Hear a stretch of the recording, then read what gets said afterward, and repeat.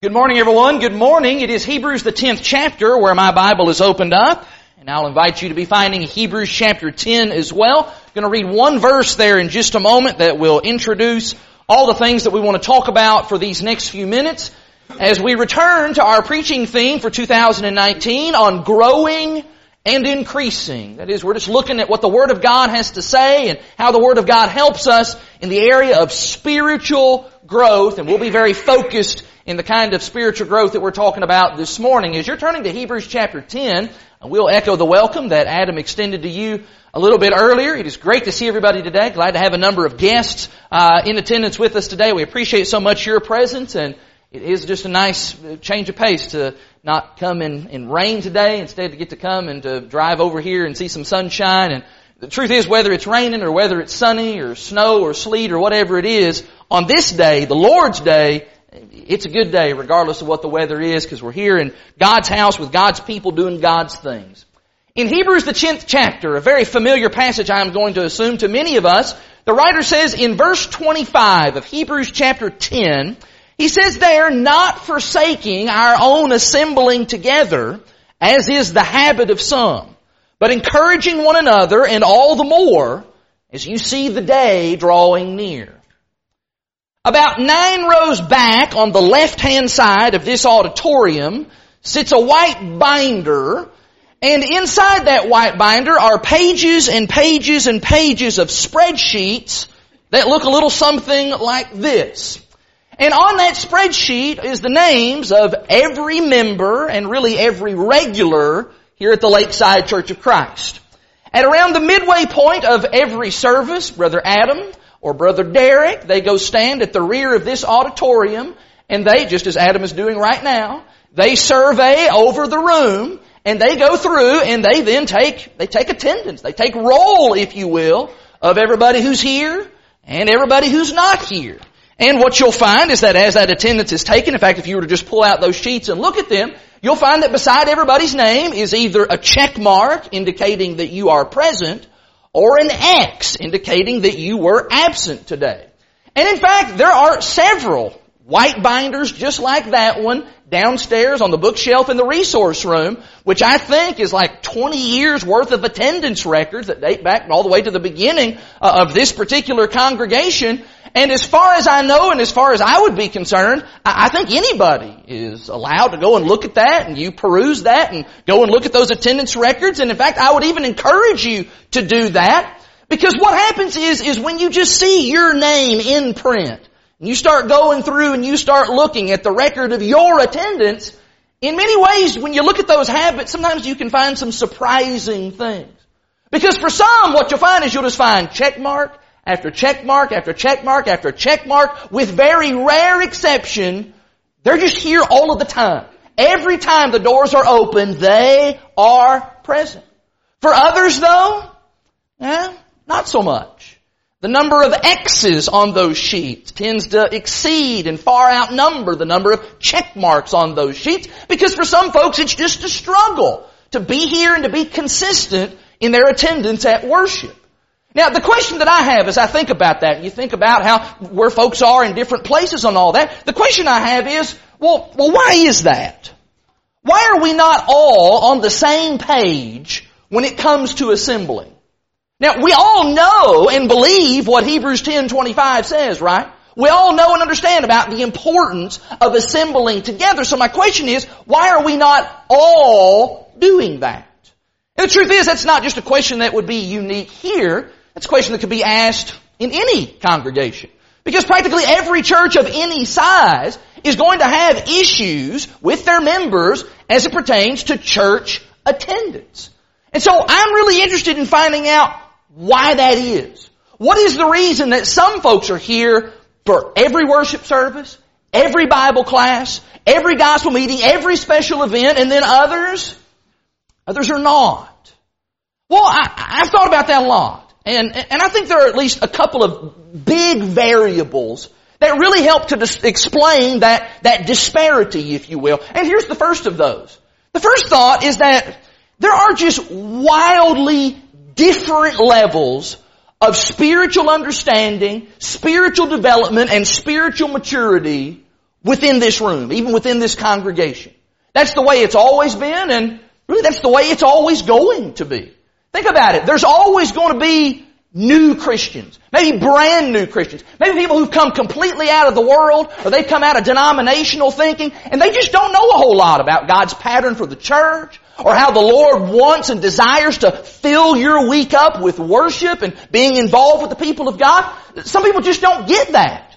On the other hand, there are people who, they kind of grew up in this. They were raised in the church, so to speak. They've been doing this their whole life. And so it's just natural behavior. It's almost an instinct for them to come here and to be here every time those doors are open.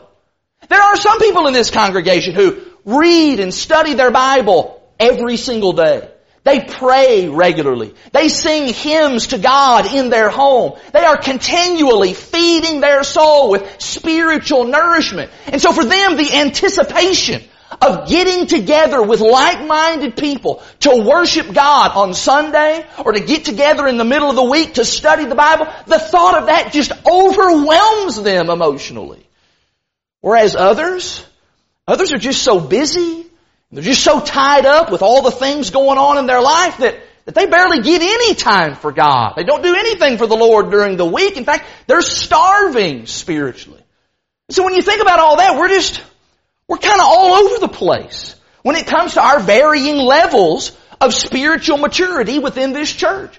In fact, if we were to just kind of plot on a graph where everybody is in their spiritual development, if I asked you to rank yourself on a scale of 1 to 10 as to where you are spiritually, 1 being kind of the least mature to 10 being the most mature, and if we were to then kind of put all that and put a bunch of dots on a graph, what would that look like? It would look like the measles. Because we would just have folks everywhere. We'd have folks that would be high and low and left and right and just everywhere. And that's because that's just the reality of human beings. That's the reality of what it is to be a Christian. But here's the second thing. It's not just this idea that kind of causes some issues with church attendance. There's a second thing I want us to think about. And as soon as I put this up on the screen, there's going to be some folks here who are just going to say, come on, that's just an excuse. That's just an excuse not to come to church. And look, I'm not here to tell anybody this morning what is or what is not an acceptable reason to not be here at services. I'm just simply trying to just lay out some facts about the realities of what it is that we have to deal with. That we do have differing levels of spiritual maturity, but secondly, we have differing levels of personal circumstances. Everybody here is dealing with different stuff in their life. For example, there are some people here who have no kids. There are other people here who have bunches of kids. There are people here who are retired. And there are people here who are going to have to get up at 4 a.m. tomorrow morning in order to go to work. There are people here who feel healthy and great and vibrant. There are people here who do not feel great. And they don't feel healthy. And they don't feel vibrant. They ache and have pain in their body regularly. There are people here who live 2 miles away from the church building. And there are people here who live about an hour away from the church building. There are people here who are genuinely and doctrinally and diagnosedly, they are clinically depressed. And there are people here who've never even heard that word before. We have people with all manner of differing life circumstances. And if I were to just ask you again right now on a scale of 1 to 10, based on your personal life circumstances, how's your life going? 1 being the kind of the best and 10 being the worst of how hard my life is, what would that look like on a chart? Once again, it'd just be a big bunch of dots everywhere. We'd have people in all kinds of places. There'd be some folks down here kind of cruising at a 1. Hey, things are going pretty good in my life. Things are smooth sailing. Everything's going well for me. And then there'd be other people, they'd be at 10. In fact, they'd be wondering why it doesn't go up to 38 or 40. That's about how bad my life's going. Now, folks, I'm going to say once again, that's real. That is the reality of just people. And it does factor into our discussion when we start talking about church attendance. Now, having set those two realities before your mind this morning, can I show you where things start to get interesting? I have found that whenever I go and talk to somebody who has been irregular in their attendance. Or maybe I send somebody a message and I say, hey, missed you the last couple of weeks at services. Or hey, I noticed that you've not been coming to Bible class. Or hey, I've been concerned that we've only been seeing you on just some sporadic and random Sunday mornings anymore. Well, what's going on, brother? Well, what's the situation, sister? It's been my observation, and maybe you've noticed this as well, that when you go to that brother or that sister and they then begin to open up their mouth and explain why they haven't been here, what I have found is that explanation usually revolves around, can you guess it? Can you guess which of those two? Usually the explanation revolves around that. It revolves around my personal circumstances. It's all wrapped up, 99% of the time, it's wrapped up in this is what's going on in my life. Things have been pretty hectic at work. Or, just got a lot going on at home, some things going on in my family. Or, just been not feeling all that great lately. Or, here's some things happening in my life that you and others just don't really understand. And there's just all these life circumstances that just get rattled off and just kind of cataloged. Very rarely, when you go and ask somebody, hey, been missing you at services lately. Why haven't we seen you lately? Very rarely will someone just come out and say it. Well, I'll just tell you, Josh, it's because I'm not as spiritually mature as I ought to be. Very rarely will you hear somebody say that. One time in my life can I remember where somebody pretty much, not in those exact words, but pretty much that's what they acknowledged that they needed to work on. They needed to work on their own spiritual development. Now, having said that, I certainly don't want to negate the validity of having some personal life circumstances and how those things do play a role in our ability to be here on a regular basis. But what I do want to say to you this morning is that many times in our discipleship, we end up putting way too much emphasis on these things, on these life circumstances. We attribute our shortcomings or we attribute our lack of commitment to the Lord on things that really is not the real culprit. Many times what we need to do is we need to focus on what may be the real problem here, and that is spiritual immaturity. Can I show you a passage that I think is really helpful in all this? Look in James chapter 1. If you're here in Hebrews, it's just not a far cry over to James. In James chapter 1, James says some things about what happens when your life has some of these personal circumstances. What do you do when you deal with some of this tough stuff in life? Stuff that all of us deal with to some degree. Well, what do you do with that? James chapter 1, look in verse 2. James says, "Consider it all joy, my brethren, when you encounter various trials." James 1 verse 3. "Knowing that the testing of your faith produces endurance. And let endurance have its perfect result, so that you may be perfect and complete, lacking in nothing." How many of us understand that part of your spiritual growth is that whenever life is less than ideal, that you need to find a way to overcome it with the grace and the help of God? That's what James chapter 1 is talking about. That instead of letting my work schedule, or instead of letting the things going on in my family, or instead of letting these other mitigating circumstances in my life to take me away from God, what I need to be doing is I need to decide that I'm going to face those challenges head on with the help of God and overcome them.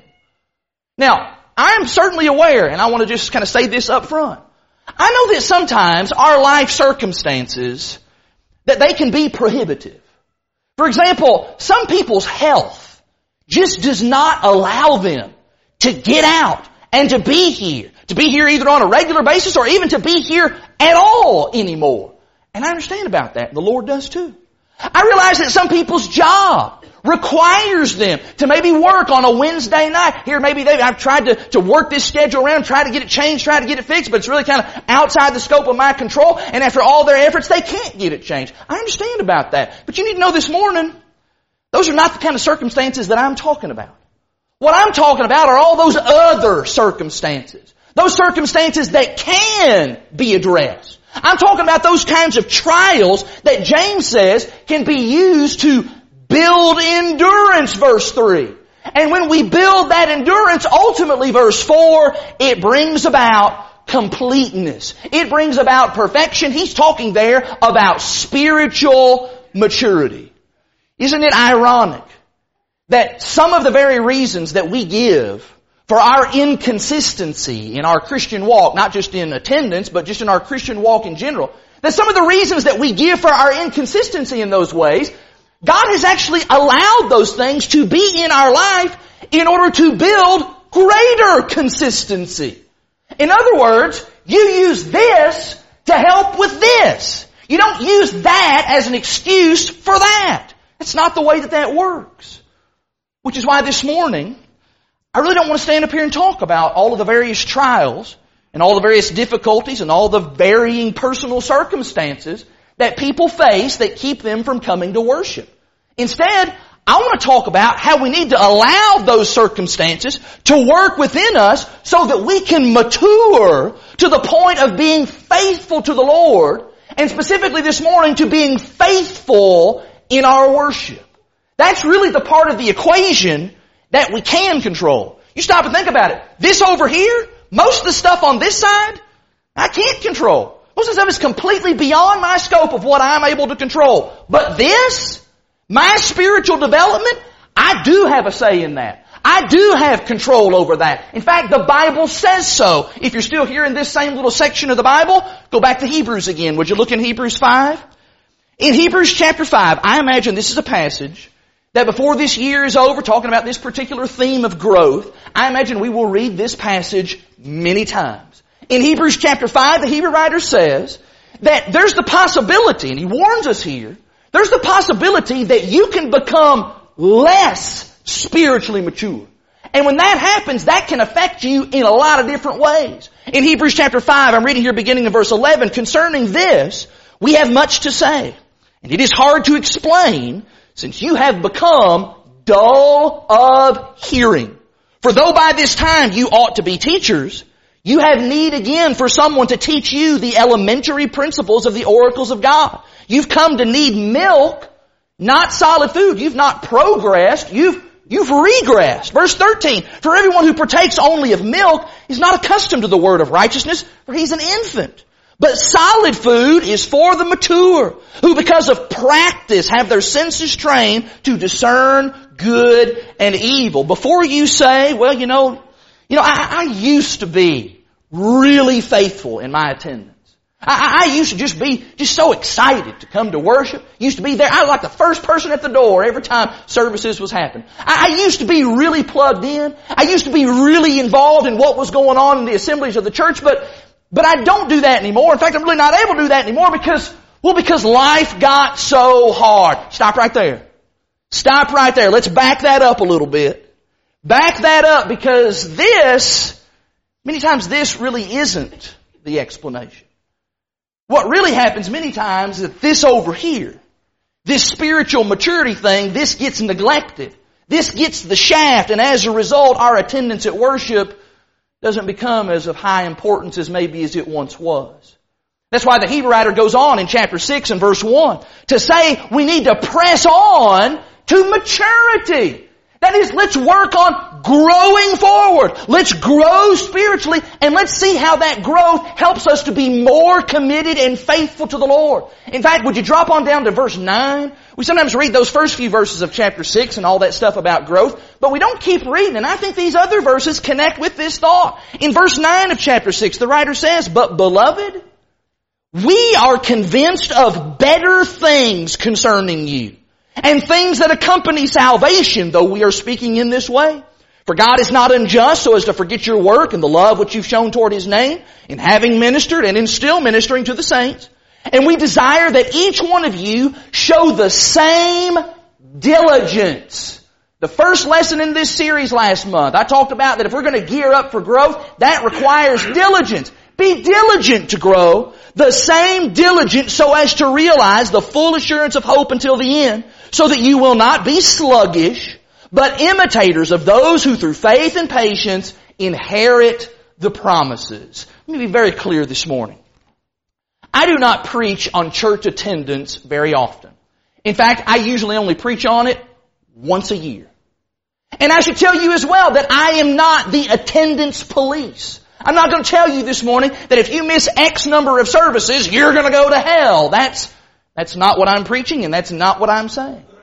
What I am saying, though, and I will say this without any hesitation, is that every Christian in this room must grow in their walk with the Lord.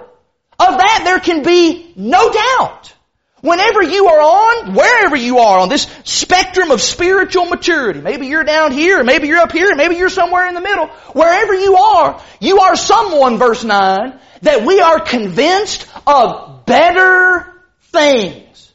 And so instead of trying to justify something that I'm not doing, maybe what I need to do is I need to be diligent, and I need to be figuring out how I can do better, how I can grow, how I can be more of what the Lord wants me to be. It's really kind of a revolutionary way of looking at this subject, isn't it? Which is actually why I want to spend these last couple of minutes helping us to just maybe kind of rethink our whole approach to this issue of church attendance. What I want to do is I want to share with you 3 things that when you mature and when you grow in your appreciation of these 3 things, then the more faithful you will become in worship. Now somebody's maybe thinking, well, Josh, that's kind of making a big promise there. You will become more faithful if you grow in these things. Well, listen, you will. That's the way growth works. When you grow, you change. That's how it works physically. When you grow physically, things about you change. And so it is spiritually. That's the natural result. Spiritual growth brings about change. And that's why, if I could actually just go back for a second, that's why I'm not focusing over here on the right-hand side of the equation this morning. Sometimes people will say things like, well, you know what, if my circumstances at work, if those would change, boy, things would just turn out a whole lot better. If my kids' school activities and some of those things, if those things could be changed, then that would make things better. You know, if these other life circumstances, if those things could decrease, then my church attendance most certainly would increase. Usually, folks, that is not the case. In fact, usually what happens is when these things decrease, well, that just gives me more time to do other fun stuff that I really want to do. And so if you think that the idea of life getting easier, that's what increases your level of commitment to the Lord and to the Lord's people, then you're really just mistaken. You're really just fooling yourself. It's not the life circumstances that need to change. Those life circumstances that I'll remind you once again, many times we cannot control those things. It's this over here. It's our spiritual maturity. That's what needs to be worked on because that can be changed. And that's what I'm putting the focus on this morning. 3 areas that need our attention. Wherever you are in your spiritual development, these are 3 things all of us need to grow deeper and stronger and better in. And I'm not simply asking you this morning to just acknowledge these 3 things and say, yep, that's exactly right. I believe that. No. I'm asking you to probe and ask within yourself, am I growing in my appreciation of these things? Am I maturing in these things? Because when you do, you will be more faithful in worship. Like this first and probably most obvious thing, are you growing in your appreciation for the worthship of God? Now, not coincidentally, that word worthship, that is where we end up getting our English word worship. Do you understand the worthship of God? Now, nobody here fully appreciates who God is. None of us really can fully appreciate that. To comprehend fully the greatness of an all-powerful God who knows all and sees all and He's all around us all of the time, that would be a level of spiritual maturity that, let's be honest, none of us are ever going to be able to attain to in this life. It's just too much for our feeble minds to be able to fully grasp. But as we grow in our comprehension of just how worthy our God is, of how worthy He is of our voice, and of our mind, and of our heart, and of our attention, and of our devotion, when we grow in that, then we will commit ourselves more fervently to drawing near to His throne. I'm going to have the attitude that says, hey, God's people are going to be coming together to worship today. I'm going to be there. God is so worthy. I'm going to be there. Are you still in Hebrews? Would you look in chapter 12? In Hebrews chapter 12, instead of piling up a bunch of verses this morning about how great God is, I'm going to just kind of hope and expect that you already know that. Instead, what I'd like to do is I'd like to just try and create and paint a picture in your mind of what the Hebrew writer says in Hebrews chapter 12 about Mount Zion. Now, sometimes Mount Zion is talked about in the Bible in terms of heaven, as in the sense of someday we'll get to go there and to be there. Someday we'll get to be at Mount Zion. But I am convinced that the description of Mount Zion here in Hebrews chapter 12, that it is something that we are able to approach by the eye of faith, that we are able to approach that mountain today. In Christ's church, we can come to this mountain. That whenever we gather together to worship God, we are joining countless other souls at the foot of that mountain to exalt the worship of our Creator. Think about what that would be like. And think about what your response would be as we read these verses. In Hebrews chapter 12, begin here in verse 22. In Hebrews 12 verse 22, but you have come to Mount Zion, to the city of the living God, the heavenly Jerusalem, and to myriads of angels, to the general assembly and the church of the firstborn who are enrolled into heaven, and to God, the judge of all, and to the spirits of the righteous made perfect, and to Jesus, the mediator of a new covenant, and to the sprinkled blood which speaks better than the blood of Abel. See to it that you do not refuse him who is speaking. For if those who did not escape when they refused him who warned them on earth, much less will we escape who turn away from him who warns from heaven. Verse 26, and his voice shook the earth. Verse 27, continue on verse 26, his voice shook the earth then, but now he has promised saying, yet once more I will shake not only the earth, but also the heavens. Verse 28, therefore, since we have received a kingdom which cannot be shaken, let us show gratitude, by which we may offer to God an acceptable service with reverence and awe, for our God is a consuming fire. Let me just ask you, what would you do if you were at the base of a quaking mountain and the Lord invited you up into that mountain? And as you came up into that mountain, you found that you were then surrounded by Christians. Just multitudes upon multitudes of Christians who are also there. And you start looking around, and who else do you see? You see angels there. And you see the spirits of the righteous who have gone on before. And you see as well, there's Jesus the Son. And then you look and behold, there is God. There is the Father on His throne. And not only that, but there is smoke. And there is fire. And the Lord's voice as He speaks, it shook the earth. What would you do in that moment? I'll tell you what I'm doing. I'm falling on my face. I am down on the ground. And I am praising Him. And I am thanking Him for this opportunity to be in His presence. I'm thinking about how awesome and how worthy our God is. Can I tell you something? That's not a picture of where we're going. That's a picture of where we are. We are on that mountain right now. We are in the presence of the Father and the Son, are we not? When we gather in this building, we have collected ourselves with fellow saints, with fellow righteous spirits, and we are here to sing to Him, to pray to Him, to listen to Him. Did you think about that? Did you notice that there in verse 25? Refuse not Him who is speaking. Spiritual maturity is when you are able to see that, you're able to see that mountain picture, you're able to see that right there from the pew where you're sitting. And as a result, you look forward to that. You look forward to the occasions when you could come at this mountain, so to speak. You can come again and again and again and again to extol and praise the Creator who is worthy above all. How many of you, if you knew that there was a mountain and God was going to meet with anybody who wanted to come there, God was going to meet with those people at 6 p.m. this evening, how many of you would not go to that mountain? Nobody.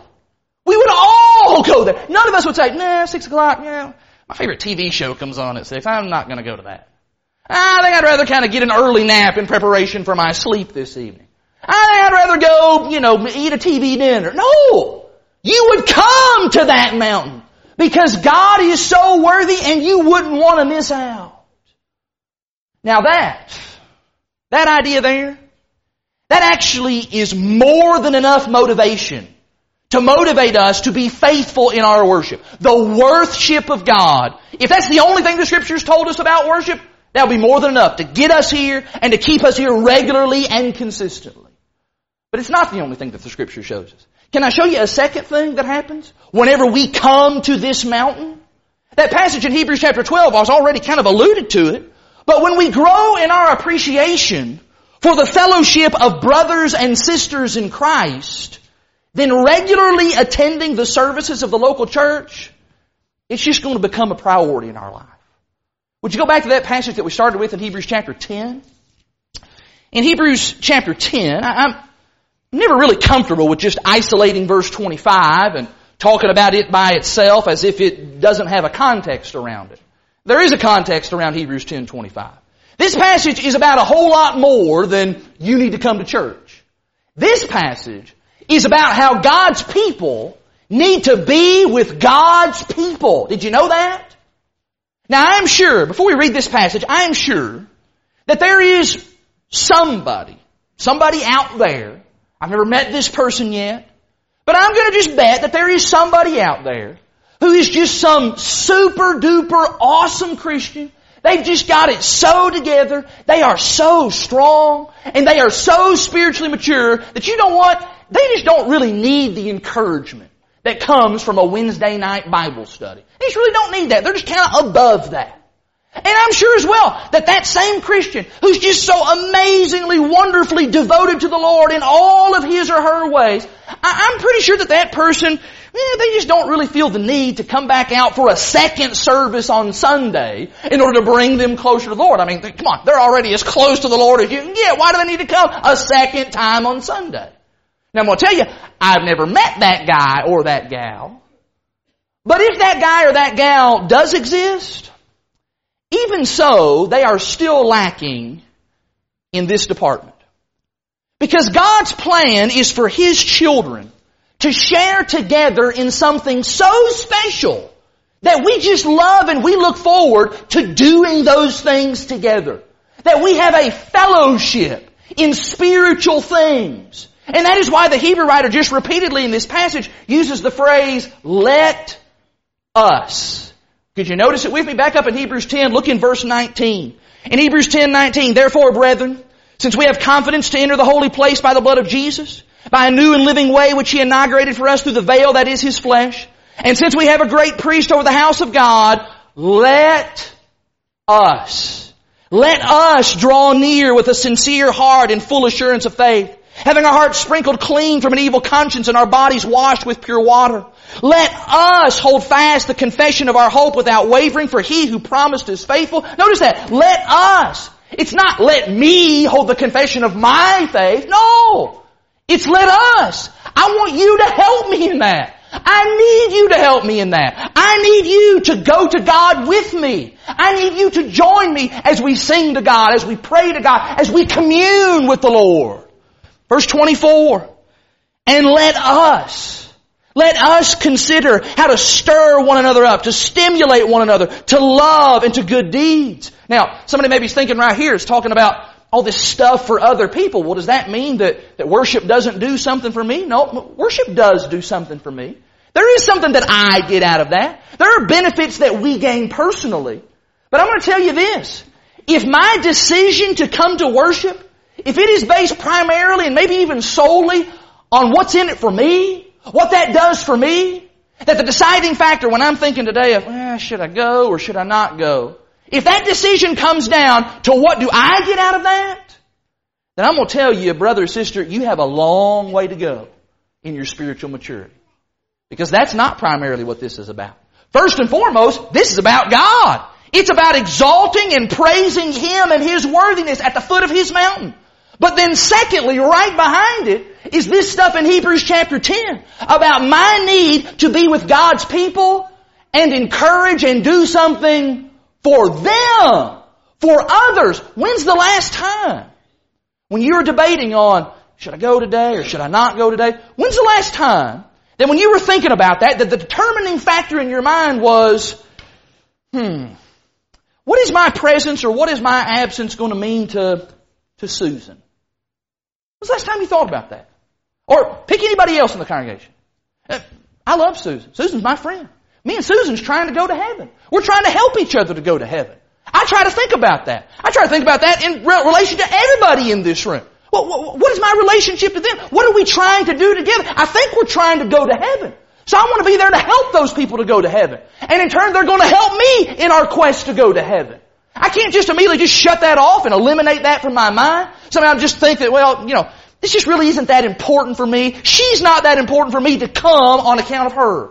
No! I don't want to have that kind of a negative effect on Susan or anybody else. I want her and I want others to feel like there is stability amongst God's people. Which is why the Hebrew writer then goes on to say in verse 25 that it's not merely about whether you're at church.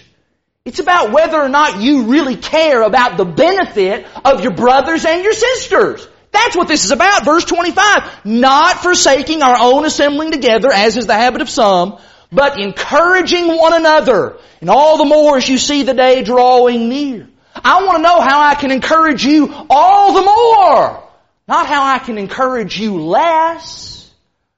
And that's why when folks look at Hebrews 10:25 and then they go on to verse 26 where it talks about if we go on sinning willfully, sometimes people say, well, you know what, that's the sin. That's the sin of verse 25. Forsaking the assembly, that's the sin. But really, that's not accurate. That's not really what the sin is here. The sin that's being addressed here in verse 25 is I don't really care about my brethren. That's what the sin is. The sin is I really don't care about them. I don't care if they needed me there on Sunday to sing with them and to stir them up in that way. I don't care if they needed me there on Wednesday night to participate in that community Bible study with one another. I don't really care if they needed me to give them that encouraging word before services or to provide that listening ear after services. I don't care about them. I got stuff I got to do. That is the sin, and that's what's being warned about in this passage. Which is why what we need is we need to grow. We need to grow in our love and our appreciation for our brothers and sisters in Christ. We need to grow in our service toward one another. We need to grow deeper in our relationships with God's family. Because when we mature in how we think and in how we feel toward our brothers and sisters in Christ, then I'm going to tell you greater faithfulness to our assembling together, that's just naturally. It's naturally going to follow. I won't have to be prodded, my arm twisted. No, that's just going to be a natural outgrowth of growing in my appreciation for them. Which brings us then to this final idea this morning. Because while I said a moment ago that worship is not primarily about you, it is about you some. When we get it in its appropriate order, worship is about you. And that's what this third idea addresses. Because when you grow in your appreciation for the preciousness of your time, then the more eager you will be to attend the gatherings of God's people faithfully. We've been here in Hebrews and James the whole time. Let's step out of that. Look in Ephesians 5, one final passage today. In Ephesians chapter 5, here's a passage that discusses the preciousness of time and how it is that we need to treat it as a precious commodity. In Ephesians chapter 5, this is verses 15 and 16. In Ephesians 5 and verse 15 and 16, Paul writes there, therefore, be careful how you walk, not as unwise, but as wise. That seems to indicate some growing to a point of wisdom. Well, how so? Verse 16. Making the most of your time. Making the best use of your time, other translations say, because the days are evil. Time is passing swiftly, Paul says. And it is uncertain how much of it that you possess, how much of it remains for you. And so you need to be careful with it. Now, of course, if you're not a spiritual person, then this idea of making the most of your time just means, well, I need to get out on the lake and I need to get some more fishing trips in. That would be making the most of my time. I want to maximize what I've got to do all kinds of fun stuff. But if you're a spiritually minded person, if you're a person who's seeking to grow in your spiritual maturity, then that verse ought to mean something else entirely. Well, what exactly would that mean? Well, would you look in the verses that follow? Because in the 5 verses that follow, what you will find are 5 things that are deserving of our time. 5 things that we need to devote some serious time to. So, for example, verse 17. So then, do not be foolish, but understand what the will of the Lord is. There's number 1. Verse 18, and do not get drunk with wine, for that is dissipation, but be filled with the Spirit. Number 2. So then, verse 19, speaking to one another in psalms and hymns and spiritual songs, singing and making melody with your heart to the Lord. There's number 3, verse 20. Always giving thanks for all things in the name of our Lord Jesus Christ to God, even the Father. Number 4. Now number 5, verse 21. And be subject to one another in the fear of Christ. Did you notice those 5 things that we need to be doing in those 5 verses? Number 1, need to be understanding what the will of the Lord is. Number 2, I need to be filled with the Spirit. Number 3, I need to be singing and making melody to the Lord in my heart. Number 4, I need to be giving thanks to the Father. And then number 5, I need to be submitting to other believers. Those are 5 things that a spiritually minded person is going to be filling their time up with. They're going to be seeking to grow and excel in those 5 ways. Wouldn't it be great? Because those 5 things, those would require a lot of your time. Wouldn't it be great though? If there was somewhere that you could go, and from the moment you just walked into the building, you could focus on doing all 5 of those things in the same place and in the same setting. Wouldn't that be great? Wouldn't that be really efficient? I like being efficient with my time. Wouldn't that be kind of bang out 5 birds with 1 stone? Wouldn't it be great if there was such a place as that? Well, hold your hats. Because we do all 5 of those things every time that we come together in this place. Think about that. For, roughly 4 hours every week, we have the opportunity to recognize the preciousness of our time by doing those 5 things whenever we assemble together as the people of God. Now, not all 5 of those things are limited to the walls of the church building and what we do together. You can do some of those things on your own. You can do some of those things out during the week. You can do some of them, but you can't do all of them by yourself. But you know what? I know of a place and I know of a time where I can do all 5 of those things. In fact, do all 5 of those things tonight at 6 o'clock. I can do all 5 of those things Wednesday night at 7 o'clock. I can do all 5 of those things with you on the mountain of God. When we come to understand the value of each and every passing minute and how that time is given to us in order to prepare us for timelessness, to prepare us for eternity, then I believe that helps us to prioritize these gatherings and these assemblies as being of high importance in our lives. Now, as I look at that list of those 3 things, the truth is, we didn't break any new ground by pointing those 3 things out. There's not some new revelation in there that you're going to have to go home and really think about and meditate upon deeply and try to understand that. No, we understand all those things. Those are 3 basic concepts that everybody here, I believe, already knows. The question this morning is, are you growing in those things? Are you growing in your appreciation for those things? Are you maturing in your appreciation for God, for God's people, and yes, even for your own time? And that certainly does help the person who is irregular in their worship habits. And that maybe is kind of the focus this morning. But can I say as well, to those of you that are 100% attenders, you're here every single time, and maybe you think this lesson doesn't even apply to you, can I say to you that those are 3 areas that all of us want to continue to grow in? In fact, I should just say that just because you are here 100% of the time, that in and of itself does not necessarily mean that you are spiritually mature. Because it's not just being in the pew that counts. It's being in the pew, but it's also about engaging our hearts and engaging our minds as we study together, as we worship together, as we do the things that God has given us to do. And it is my belief that if we all are growing in these three areas, then yes, we're going to be faithful in our attendance at worship. We're going to be faithful in how we worship. And that then is just going to spill over to how we live our life. We're going to be faithful in all ways in our life because we're pressing on to spiritual maturity. Now, as we prepare to sing the song of invitation, as we extend the invitation of the Lord and Savior Jesus Christ, we do want to encourage you to think about taking some significant steps in your spiritual maturity. If you have never confessed your faith in Jesus Christ as God's Son, if you've never repented and turned from sin, if you have never been immersed in water, buried with Christ in the waters of baptism, then you ought to do that. The Bible teaches that you ought to do that. You need to do that. God is worthy of your obedience. And He desires to add you to the fellowship of His family. And yes, thirdly, time is fleeting. So much time has passed just since I've been standing up here. Time is fleeting, which is why you need to act upon whatever faith that you have today. And we're ready to assist you this very hour in rendering your obedience to the gospel.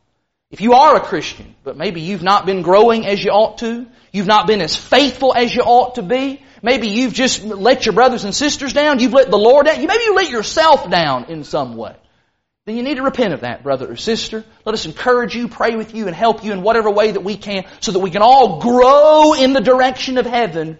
We can be with our Lord someday on that eternal mountain. If you're subject to the invitation of Jesus in any way this morning, would you simply come to the front and make your wishes known? Do that right now while we stand and while we sing.